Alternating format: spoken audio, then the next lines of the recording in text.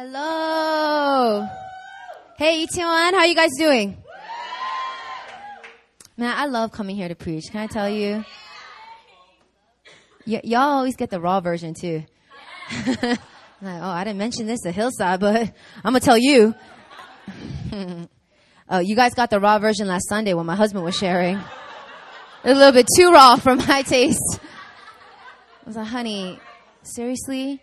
You know, like, I wish, like, all wives could get these, like taser, you know, things where we can get the remote. So if our husbands say something stupid, we can just, you know, like, taser them so they could, not that he said anything stupid, but,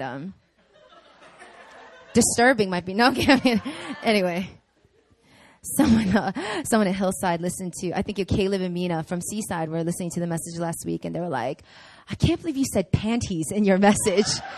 And I was like, ugly flashback. I was like, oh no, you said that?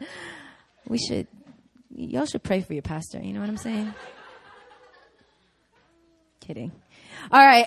So I'm just coming from the Hillside campus, and I have a little bit of a mini report to share with you guys. So Pastor Jin was supposed to preach, but he was unable to preach. However, he did stop by, and, you know, he came in right when we were finishing the last song of worship. And it was so crazy because as we're walking in, we finally kind of came to our pastor's row, and we just like kind of stand there, and all of a sudden the lyrics is, Lord, I look to you. I won't be overwhelmed. Give me vision to see things like you do. Now, all of a sudden, I started, like, I was bawling, but the timing of the song, you know? So already I'm like, oh no, oh no.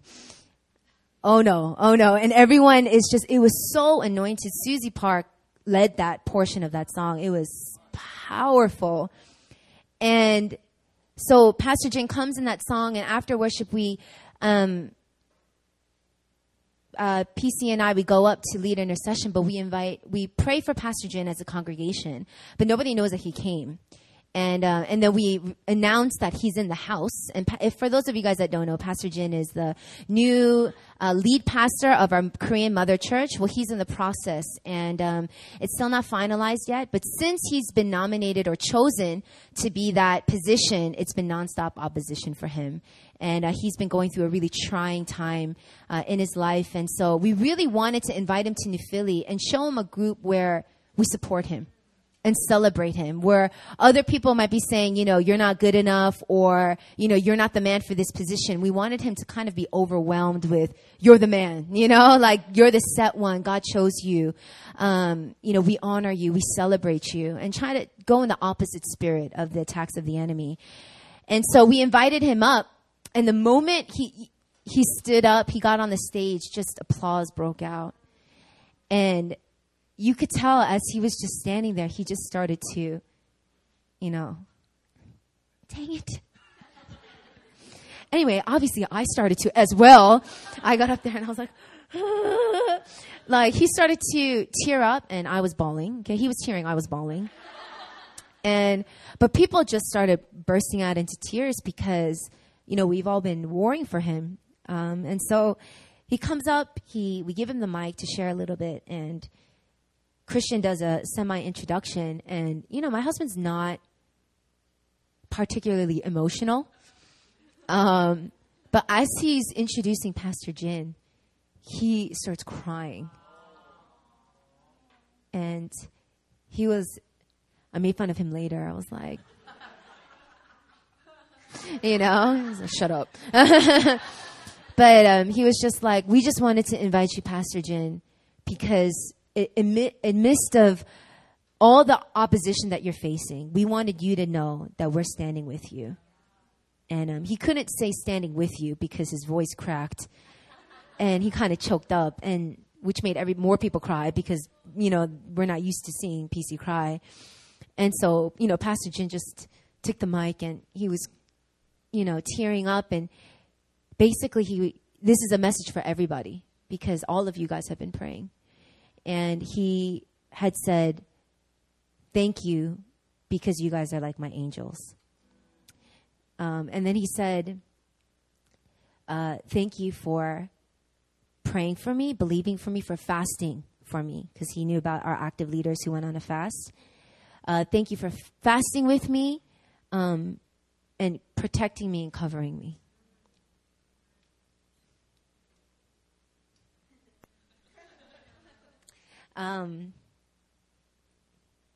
Anyway, so it was powerful. We prayed for him, prophesied over him, and then we gave him the love offering that we collected.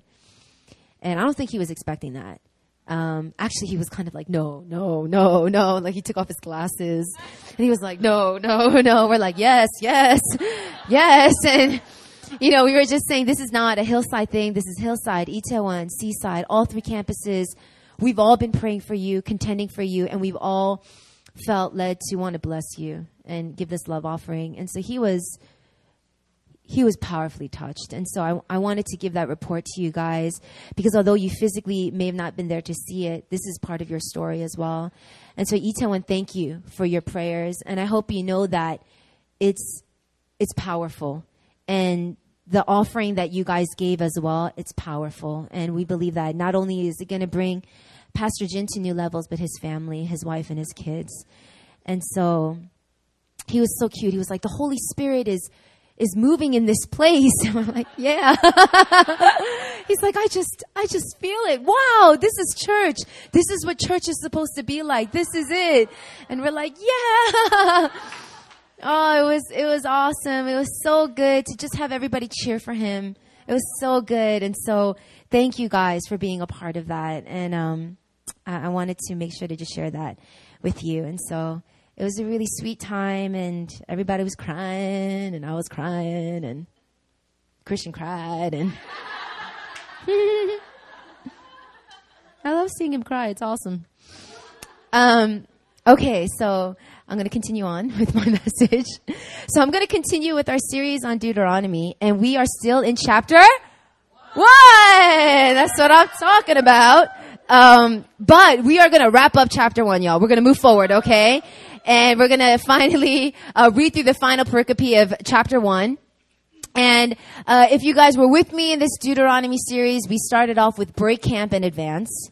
And we moved on to blessed to be overwhelmed, to the power of remembering when. And today I'm going to talk about the God of today. The God of today. And so I want you guys to turn with me to Deuteronomy chapter 1, and we're going to read through verses 34 to 46. Verses 34 to 46.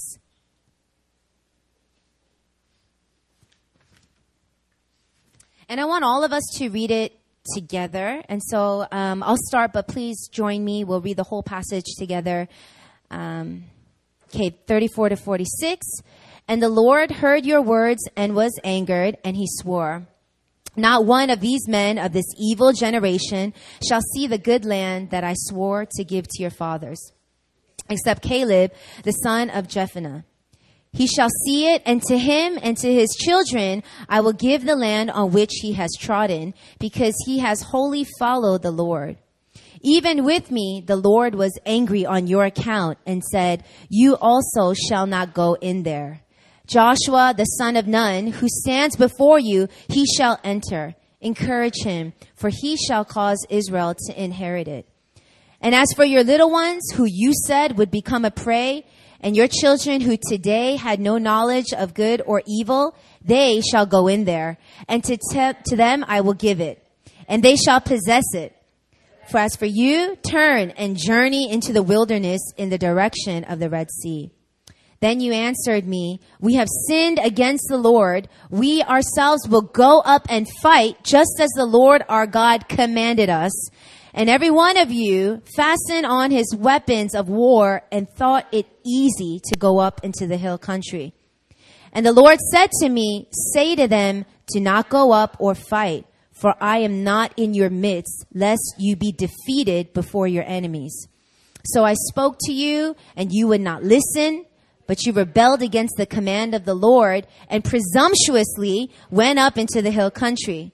Then the Amorites who lived in that hill country came out against you and chased you, squeezed you, and beat you down in Seir, as far as Hormah. And you returned and wept before the Lord, But the Lord did not listen to your voice or give ear to you. So you remained at Kadesh many days, the days that you remained there. Wow. All right, so here in Deuteronomy, as I mentioned earlier, this is the second account that we're reading about this story. The next generation has already risen up, and they're on the brink of entering the promised land after 40 years of wandering in the wilderness. What should have taken an 11-day journey took 40 years because of disobedience. And before they enter in, because Moses himself wasn't allowed to enter in the promised land because of his disobedience and lack of faith. And so this next generation, the young ones, at this time they were just babes. They were just children. The next generation, now they're adults. And Moses is retelling the story of their parents and the mistakes that they made in order for them not to act in the same foolishness, but also to reiterate the importance of staying in covenant. So before they were to enter in the promised land, Moses thought, this is imperative. You must know the covenant that we have in God. It's absolutely important that you know it. And so he's kind of retelling this story in this Deuteronomy passage here. And so here's the reaccount. The original account is actually in Numbers chapter 14. And so we'll look at that as well. But the basic premise is the 12 spies went out already. In the previous message, I talked about the 12 spies going out. 10 came back with a bad report. 2 came with a good report. And the 10 with the bad report pretty much scared the crap out of the whole Israelite community. And they collectively decided it must be a bad idea. Obviously, God brought us out to the wilderness to be killed. Okay, so their trust, their lack of faith completely snuffed out, closed the door for the opportunity for them to possess the promised land in the timing God wanted. Okay, in the timing God set apart and ordained. They shut that door with their lack of faith. And so what happens is now in this passage, this part of Deuteronomy chapter 1, God speaks his judgment. Now, one truth that I want to preach to you guys today is God gets angry. God gets angry. Now, I know most of the church these days, we like to talk about God's love and God's mercy and God's patience, which is true. But God gets angry. He's not a stoic God. He's not a God that only knows joy. He's a God that also understands sorrow. He's also a God that understands anger. And here in this situation, to put it plainly, he was pissed. Okay? Why was he pissed? Because the Israelites continued to test God. Now, if you look in the Numbers 14 account, why don't you guys turn there? Because some people read into that and they're like, whoa, God, that's kind of harsh, man. How are you going to kill off a whole generation and let them wander around in the wilderness and not let them enter in the promised land just because, they made the mistake? 10 people told them that there was giants. That's understandable, right? Well, if you look at Numbers chapter 14, God makes it crystal clear why he's a patient God and why that the Israelites kindled him to anger. Starting from verse 20, I'll read to 23. It says this, then the Lord said, I have pardoned according to your word, but truly as I live and as all the earth shall be filled with the glory of God, none of the men who have seen my glory and my signs that I did in Egypt and in the wilderness and yet have put me to the test these 10 times and have not obeyed my voice shall see the land I swore to give to their fathers. And none of those who despise me shall see it. All right, first of all, this was a generation that saw God's power, period. And for the Christian that's seen God move supernaturally, we carry more of a responsibility to move in a greater level of faith. So for those of you, especially in this house, we've seen God do some tremendous things, haven't we? When we talked about Remember When, we put that podcast up, and I loved Itaewon's row of comments. People just started sharing testimonies. I remember my first Sunday. I remember what this was like for me. I remember this and that, and just sharing the testimonies. This is a house that's not short of testimonies of God's supernatural grace and power. Amen? But in that same way, we're now held accountable. We are held accountable in order to keep that level of faith in what we're facing today. And so this is a generation that saw God supernaturally deliver them out of centuries of bondage to the Egyptians. And when we talk about deliverance, we're not talking about a conversation negotiation. We're talking about supernatural signs and wonders. Plagues that were sent against the Egyptians. The river turning into blood. Locusts coming, swarming in, killing all of the livestock. The first sons of the Egyptians dying. We're talking about crazy supernatural signs and wonders. Not only that, not only when they escaped, they ran into the Red Sea, and there they saw the Red Sea part before their eyes. What? This is a generation that not only walked the Red Sea, saw the enemy completely trampled by the waters after they walked out of it, right? But in the wilderness, God provided supernaturally manna when they were hungry from heaven, water from a rock. Signs and wonders, number one. And so God was like, come on, really? Don't we have a little bit of a relationship here where you know I'm stronger than this? Where you know that I'm more powerful than this? But not only that, if you read this, it's very specific. He says, you've put me to the test 10 times. So this is why I want to iterate. God gets angry, but he's a patient God. His decision to let a whole generation not enter in the promised land wasn't a rash decision. It wasn't done out of just, I can't take it anymore. It was done because he has been tested by the Israelites 10 times. The word of God says 10 times. What were the 10 times where God was tested by the Israelites? I'm going to list them off to you just to show this pattern that they have. The first one started in Exodus chapter 14, where the Israelites put complete distrust and rebuked Moses at the Red Sea. This is when they faced the Red Sea. It was, you know what I mean? They didn't know what they were going to do. At that point in time, they didn't know that God was going to part it. All they know, they were just like, Moses, you're an idiot. You basically delivered us so that we can die here. And they murmured against the set man that God placed first. Second, they murmured against Moses again because they were thirsty. Third, they murmured against Moses and Aaron because they were hungry. Fourth, they dismissed God's command to not take the manna overnight. So when God provided manna, it was just for the day. And what the Israelites were doing, he gave specific commands not to take more than just what they needed for that day. But they took more out of fear for tomorrow. And what happened? That manna became spoiled, right? And turned into nastiness. So keeping manna overnight. The fifth one, they dismissed God's command, gathering manna on the Sabbath. Sixth, they murmured against Moses when they were thirsty again. Seventh, the golden calf incident. Okay. 8, they complained about their misfortunes again, and God sent fire from heaven, and that burned the outside of their camps. And right after God sent fire, number 9, they complained about wanting meat. You see the pattern here, right? Thirsty, hungry, hungry, thirsty, meat. Okay? And the 10th, testing the Lord, was their refusal to go into the promised land because of the report of the 10 spies.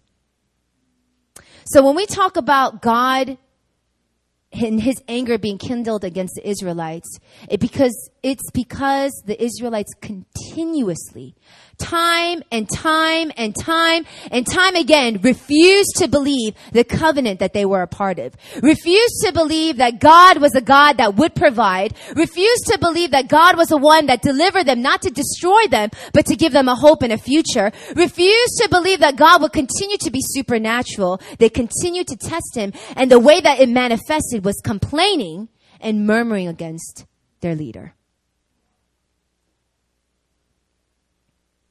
So here at this point, God is angry. Let's be clear about that. He's so angry that he decides everyone in this generation, specifically men over the years of 20 and up, none of you will step foot into the promised land. None of you, including Moses.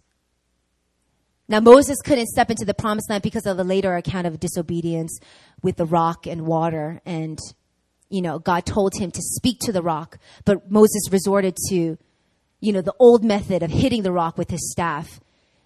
Something that God, Moses should have known better as a leader. And because of that, Moses was unable to enter as well. That's really sobering, isn't it? God's patient, but don't test him. You know, I hear this from my college students in particular all the time. Oh, I know about God's love, but I'm just going to live my life a little bit. I'm going to do what I want right now, and then I'll turn back to the Lord.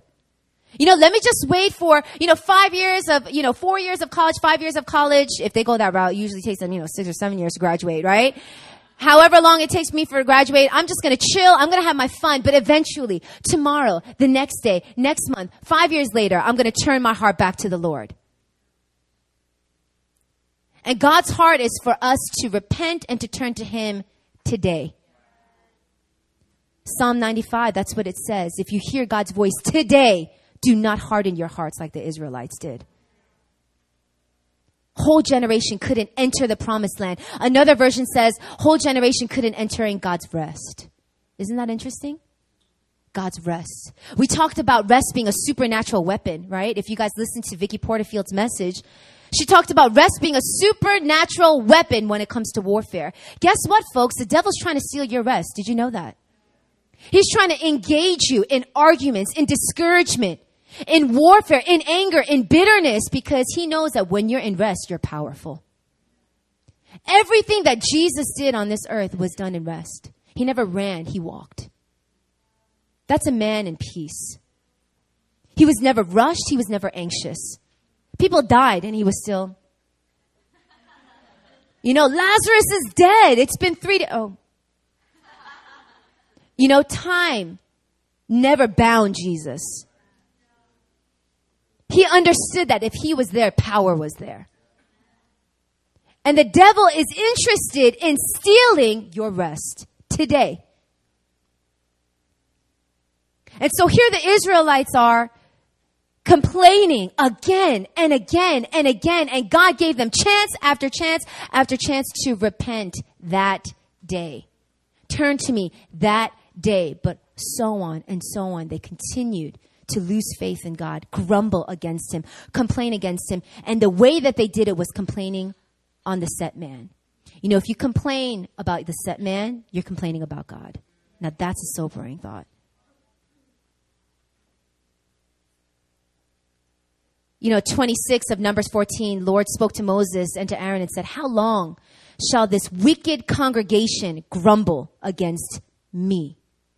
But if you look at most of the accounts I shared, the 10 times Israelites tested God, you know who they grumbled against? Moses. Yet God took it what? Personally. He said, you're going to grumble about the man I set? You're grumbling about me. How long is this congregation going to grumble about me? Now this is gangster. 28 says this, as I live, declares the Lord, what you have said in my hearing, I will do to you. Your dead body shall fall in this wilderness. Isn't that funny? The Israelites, that's the one thing they complained about. You brought us to the wilderness to die. According to their faith, it was done. They were so convinced. They put all of their faith in that statement. It actually happened. God said, you want to say that in my presence? You want to say that? Then so be it. Your faith has granted you your request. Now all of you will die in the wilderness. That's sobering. So here, God speaks his judgment through Moses. And as soon as he's done, the 10 spies that gave the bad report, you know what happens to them? They die by a plague. Boom. Now, can you imagine at this point, the Israelites, what they must have been feeling? Okay. Wait a second. We're going to die here. Those homeboys just died. They started freaking out. Okay. And their response, they had a choice to repent or to react. And you know what? I wonder about this account. Sometimes I ask the Lord, God, if the Israelites repented, would you have changed your mind? If they turned back to you and they realized what they did and genuinely repented, would you have let them in? I don't know. That's just a thought. Unfortunately, that's not what happened. They reacted. If you guys look at the Numbers version of the account, starting from verse 39 of 14, when Moses told all these words to all the people of Israel, the people mourned greatly, and they rose early in the morning and went up to the heights of the hill country, saying, here we are. We will go up to the place that the Lord has promised, for we have sinned. But Moses said, why now are you transgressing the command of the Lord, when that you will not succeed? Do not go up, for the Lord is not among you, lest you be struck down before your enemies. For there the Amalekites and the Canaanites are facing you, and you shall fall by the sword, because you have turned back from following the Lord, and the Lord will not be with you. Now watch this, verse 44. But they presumed. In the Deuteronomy account, they said they were presumptuous. They presumed to go up to the heights of the hill country, although neither the ark of the covenant of the Lord nor Moses departed out of the camp. And then the Amalekites and the Canaanites who lived in that hill country came down and defeated them and pursued them even to Hormah. Basically, they went backwards. Now, what was Israelites' reaction? Did they repent? It looks like it, doesn't it? Lord, we have sinned. Oh, Lord, we have sinned. We get it. It's your will. We got to go into the promised land, so we're going to do that today. We're going to go. We're going to get everything ready. In fact, in the Deuteronomy account, it cracks me up because it says this in, what does it say? In Deuteronomy chapter 1, if you look at verse 41, it says, every one of you fastened on his weapons of war and thought it easy to go up to the hill country. This is the same group of people that said, what? We can't go there. There's giants. We die. Now, all of a sudden, they thought it would be easy. In fact, that word in Hebrew means they took it lightly. They took it lightly. Oh, yeah, now we'll go up to the hill country. When it was faith, oh, it was impossible. But now out of reaction, fear, and regret, they took it lightly. So they go in and they pretend to repent. Some scholars say it was a superficial repentance, a hypocritical repentance. Why? Because they were repenting against God by disobeying him again. How does that work? God, forgive us. We will do what you say by doing what you said not to do. Specifically, Moses said, do not go up. Don't go up, because if you do, you will get defeated. But rather than hearing the voice of the Lord, all of a sudden their regret and their mistake blocked them. And they went up. They got their butts whooped. And they learned their lesson. And unfortunately, like I said, that generation didn't step foot in the promised land. What were they thinking? You know, when I first read Deuteronomy, I was about in 6th grade. I got this little pamphlet thing of read the Bible in a year from my Korean church. And, you know, I tell you guys a lot about my testimony about how, you know, the devil had influenced my life. But interweaved in is really God's influence. And when I was in 6th grade, I had a hunger for the word. And what happened was every night I would read chapters and chapters and chapters of the Bible. And I would check off my little, you know, like Deuteronomy 1, 2, 3, sucker, you know, like, and it just felt good. I don't know if you guys like to-do lists, but I just love like crossing that, you know, that feeling of did it. And anyway, so I love that feeling. And so I just would read the Bible and I'd read chapters and chapters. And I specifically remember reading Numbers and Deuteronomy. They're about the same thing because it's just reiterating what happened in Numbers. And thinking to myself, what idiots. Like, what? I don't get it. Like, it boggled my mind how dumb and how stupid the Israelites were. It just was so frustrating to read. I was like, I don't get it. Moses said, don't go, you will die. Why would you go? Like, how does that make sense? Like, why would you? The Ark of the Covenant. Every single holy war, if the Ark of the Covenant was brought with them, they always won. But here they decided, oh yeah, it's going to stay. That's not going to be a big deal. What? The Ark of the Covenant and Moses, their leader, they went out without the presence and without covering. And what made them think that they would be victorious?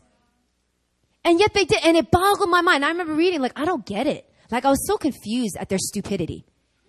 I was confused because, you know what I mean? Like, Judy, don't go down the steps because you're going to die. You know what I mean? Like, would Judy be like, oh yeah, now I'm going to go down the steps? Or like, you know, like, why would you, if someone directly, you know what I'm saying? I was just so confused until I just realized, God, why? Why were they so dumb? And Psalm 95, it talks about how their hearts were hardened.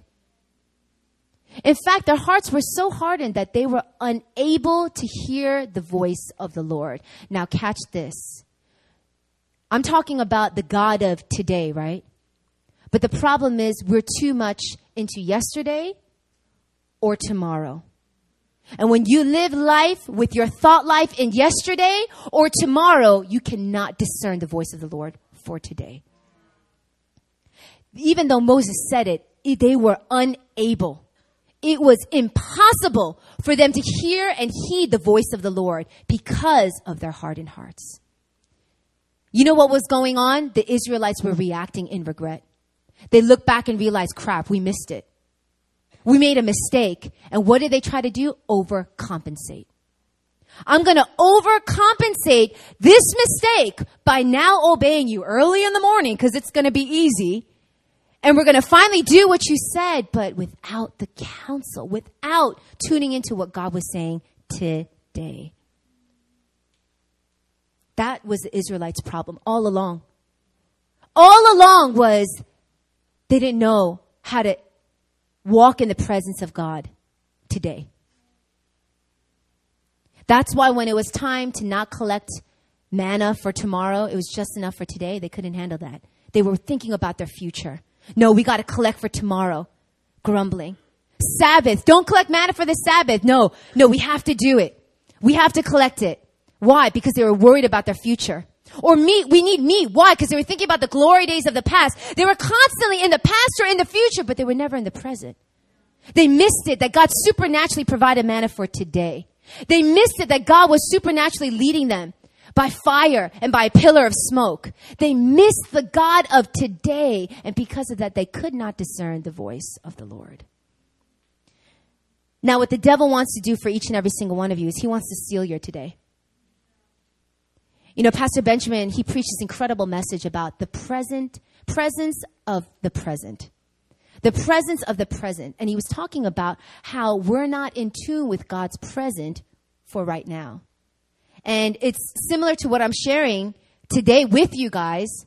And so after I heard the message, I was like, dang, I was so convicted. And all week long, I was trying to be intentional. Let me focus back to the present. And you know what I realized? About 90% of my thoughts had nothing to do with the present. I was constantly thinking about either the things that went well in the past, the things that went wrong in the past, or the things I need to do in the future, or the things I want to do in the future. I was in here, or I was in here, and I kept missing here. When I became aware of, man, I can't let the devil steal my today, I realized how many todays he's stolen. And it just shook me. And you know what? We can say it like, oh, it's holy because I was thinking about, oh, the church plants of the future. Meanwhile, I wasn't looking at the student that's right next to me who looks discouraged. You know what I'm saying? We can think about holy things, but if you're not tuning into God right now, if you're not tuning into the fact that his presence is with you right now, you're going to miss the moonwalking bear. That's what that was about. Pastor Dave Gibbons talked about the moonwalking bear. You know what that's about? That's about walking with God in his presence. Vicky Porterfield talked about rest. You know what that's about? Walking with God in his presence. If you are in the revelation that God is not just with you in your past, you know, all of us can talk about that. Man, Lord done saved me. You know, my history, my sins, my past, my drugs, my promiscuity. Oh, God did a powerful work in my past. And some of us look, oh, but God, never will he leave me. Never will he forsake me. I know my future is with him. I know my future is going to be powerful. We can think about those two revelations, but if we don't understand that the spirit that raised Jesus Christ from the dead is inside of you today, that you have power today, that you're a new creation today, you're going to miss the power that God wants to release in you. He is the God of today. How many of your todays have been stolen by worries of the future or regrets of the past? The regrets of the Israelites caused them to be unable to hear the voice of the Lord. What about your regrets? You know, I know for me, when I make certain mistakes, I have a tendency to kind of dwell on it. When I first started pastoring, I made so many mistakes where I said the wrong things to people, I hurt people, or I thought I was doing the right thing and shepherding them this way. And I talked to my husband, he's like, that's completely the opposite of what I would have done. And, you know, like so many times I've made mistakes and I would just sit and just dwell on it. Dang, I keep making mistakes, God. I keep trying to be a good pastor and I keep telling people the wrong thing, I keep missing it. And I would spend like my day thinking about that. And what it did was it would paralyze me. And all of a sudden, I'm not doing my shepherding for the day because I'm so regretful of what I did in the past. Regret is powerful. But regret's a demonic power. It's not a godly power. In fact, God talks about how not only he forgives our transgressions, but he forgets them. He wipes them out. So God's not standing in heaven thinking, oh, why'd you do that? Again and again and again. The moment you confessed, it was cleansed. The moment you confessed, it was wiped out. The only thing that he's curious about is, why are you still thinking about it? How many times do we punish ourselves for the regret of the past? Oh man, I haven't been in prayer for, a week. I haven't prayed. And I told myself I would pray every day, and I haven't prayed this whole week. And you spend a whole day not only regretting it, but you feel like, oh, I'm not worthy to pray today. You know what I'm saying? Think about how strategically demonic that is. What? Do you know the saving power of the cross? Do you know what Jesus Christ has done? Do you know who you are? If you did, you would not let the devil steal a moment of your time. Some scriptures say that the days are evil. Time slips away. But the days could be powerful if we're walking in the presence. When Jesus was ministering on the earth, man, he knew this revelation about just walking in the continual presence of God. He knew it. Every time he ministered, it was from a place of rest, and that's why it was so powerful. There's a story in Mark where Jairus had a daughter who was about to die. And he ran to get Jesus and his disciples, and he said, listen, my daughter is about to die. I'm in desperate need for your help. And Jesus said, all right, I'm going to come with you. I'll go with you. And as they go, all of a sudden, they pass through this crowd, and Jesus stops.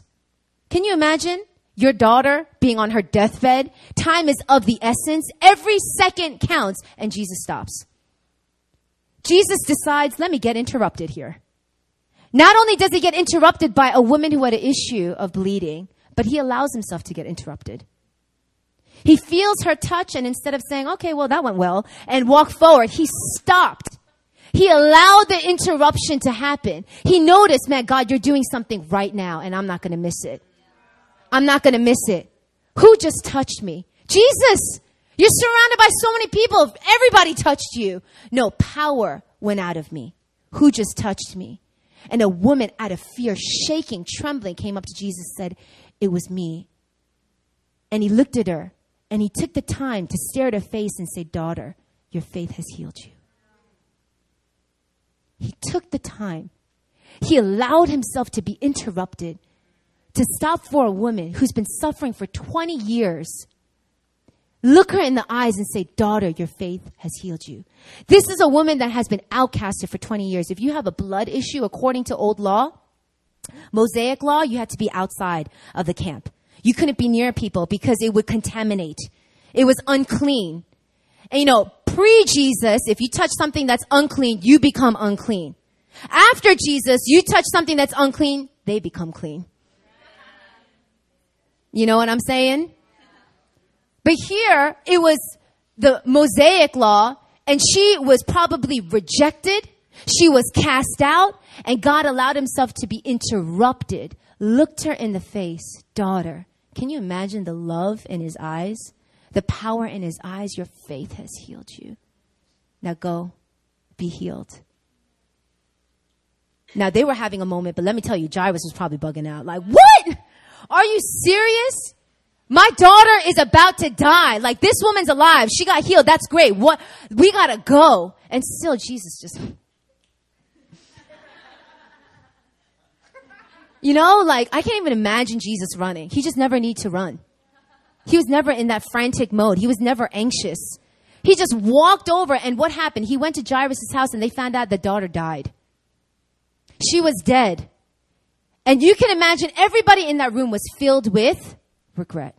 Why? Because if Jesus just didn't stop for that one woman, maybe he would have come in the nick of time and the daughter would have been saved. They were so consumed with the what if or the regret of what could have happened that they missed the fact that Jesus came. They missed it. Hello, Jesus, the Son of Man, the Son of God, just walked in the door. They missed it. In fact, when Jesus said, she's not dead, she's just sleeping, they laughed at him. They were unable to discern the voice of God. Why? Because they were so stuck on the regret. We need to step into the power of today. Guess what? Jesus is with you right now. And for some of you, that's a revelation you need because you're hopeful for tomorrow, but you don't get that you got it right now. You're hopeful for the person that you're going to be down the line. Oh yeah, one day I'm going to be strong in the Lord. One day I'm going to be faithful in my prayers. One day I'm going to be hungry for the word, but you don't know that day is today. That day is today. The devil is trying to steal the power. Guess what? If you're thinking about God in the past and God in the future, the devil's not scared. Go ahead. Think about the past. Think about how great God was. Go ahead. Think about the future, what God will do. That's great. But what are you thinking about now? As long as you don't think you're powerful now, no problem. But the moment you come into contact that the fact that the Almighty God, the omnipotent, the omnipresent, the Alpha, the Omega, the creator of the heavens and the earth is with you right now. That his resurrection power is with you right now. Discerning the voice of the Lord will be easy. You know, what's interesting was PB said it like this. Resurrection is bringing someone who wasn't alive in the present into the present. So resurrection isn't just bringing someone that was dead alive. We need to walk in resurrection power every day. To come into the present every day. To be alive in the present every day. To be walking with Christ in the present every day. Because the devil may be trying to steal your time, but God is trying to redeem it. You got so much power inside of you. You are strong today. You are healed today. You don't need to see the manifestations of it yet. Know that right now, man, and you will be victorious. How much time have we spent in regret like the Israelites? How much time have we spent grumbling like the Israelites?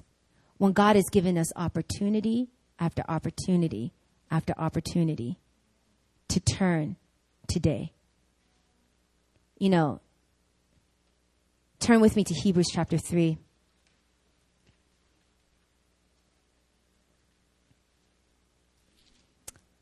Hebrews chapter 4.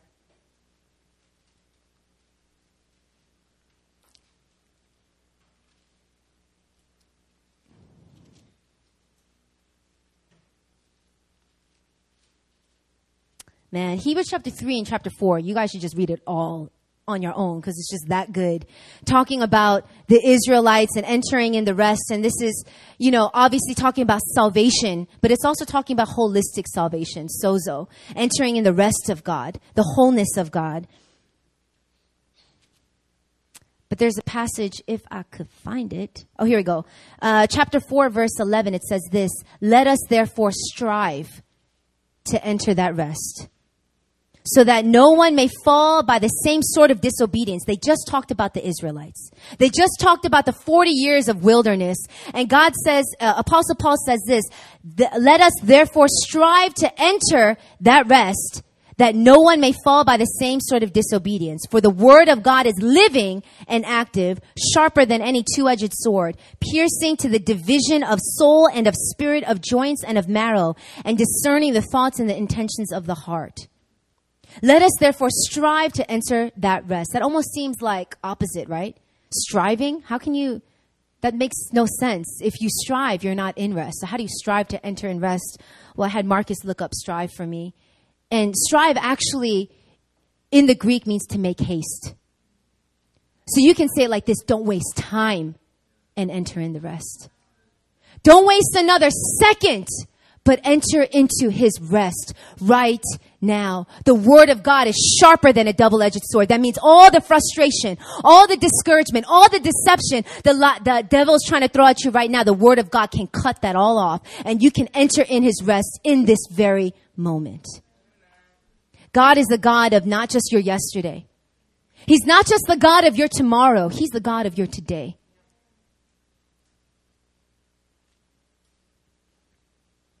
You know, Christian was trying to get me to give an example of marriage and relationships, and how people get confused in relationships because they're reacting out of past relationships that didn't go well. And all of a sudden, from that place of regret and hurt, rather than being able to discern the clear voice of the Lord, they start moving in a place of rebellion, thinking that they're on track. But it's more overcompensating because they're afraid.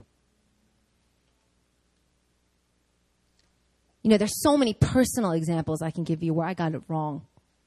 And I missed the power of today because I was so fixated on yesterday or tomorrow. And so many times I also got it wrong thinking, one day I'll be powerful. One day I'll be strong. One day I'll have the discipline to read, 6 chapters of the Bible and really look in the concordance and, you know what I mean? Like, look at the study notes, and one day that'll be me, but it's not going to be today. Today I'm just going to watch TV. But one day. Oh, I have faith. Oh, trust me, I have faith that one day. You know what I'm saying? Today. Turn today. Make haste. Apostle Paul says, make haste. Turn today. Enter into God's rest today. God's rest means trusting in him. His presence means trusting in him, that he's Emmanuel, that he's with you. Enter it today. You know, there's one part in Scripture where Jesus wasn't in rest. One part in Scripture where he wasn't restful. Every other time, the storm would be brewing, the disciples would be fearing for their lives, and Jesus would be sleeping. He was in rest. He wasn't fazed. But there was one time where Jesus wasn't in rest. The one moment where his eternal relationship with God the Father, the presence that he was so familiar with, the presence that he was so in tune with that he didn't do anything the Father didn't do first. He didn't say anything the Father didn't say first. He was so in submission and so in oneness with God the Father. But this one moment, he was utterly separated. And he cried out, my God, why have you forsaken me? When he was hanging on the cross, God forfeited rest. Jesus forfeited rest so that you and I can enter into it eternally.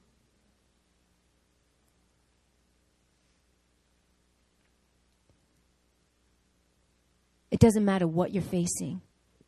You can enter rest today. Jesus paid that price. That was hell for him. We think hell is fire, burning, beast. Yeah, okay, that could be part of it. Lakes of fire. It's in Scripture. But you know what true hell is? Complete separation from God. That's hell.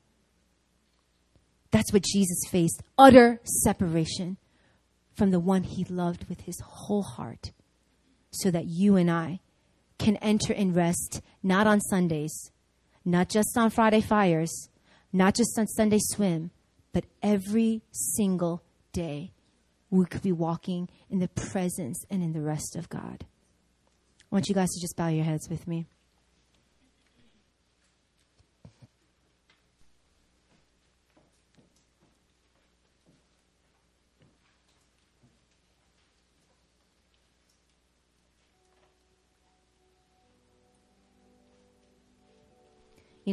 There's a couple of you that think that God is late. You had your own timing, kind of like Jairus. And you physically, in a sense, it's kind of like, it really looks like it was too late. His daughter was dead. But I feel like God is saying, wake up. I'm here right now. You may think it's too late, but I'm in this room right now. The moment Jesus stepped foot in Jairus' house, the whole household should have known, oh snap, it's miracle time.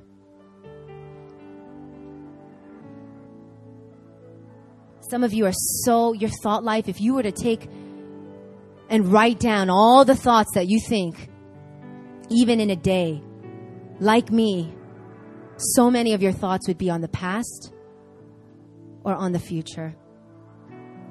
And so little would be on the present, on what God is doing right now, in your midst, today.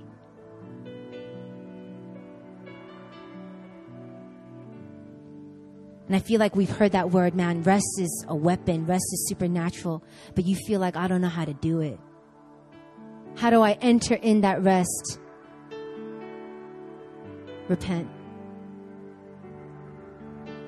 The key to enter into rest is repent. And what I mean by repent is turn from your unbelief. Change your mind. Change your mind that you're not good enough. Change your mind that you're not going to get that job. Change your mind that your family will never be restored. Change your mind that you're never going to get healed. Change your mind. Repent and change your mind in accordance to the word of God, and you will enter into a supernatural rest that's not based on circumstances.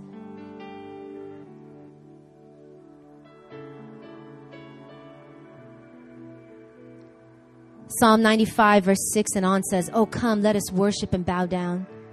Let us kneel before the Lord our Maker, for He is our God, and we are the people of His pasture and the sheep of His hand. Today, if you hear His voice, do not harden your hearts."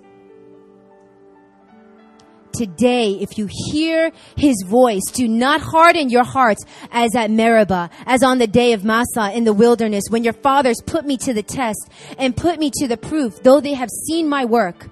For 40 years I loathed that generation and said, "They are people who go astray in their heart. They have not known my ways. Therefore I swore in my wrath, they shall not enter my rest." David, the psalmist, is saying, today, if you hear your voice, don't harden your hearts like the Israelites did. They didn't enter in the rest, but you can. And I'm talking about an immediate obedience. Some of you have been saying, I'll do it tomorrow. I'll change that part about me tomorrow.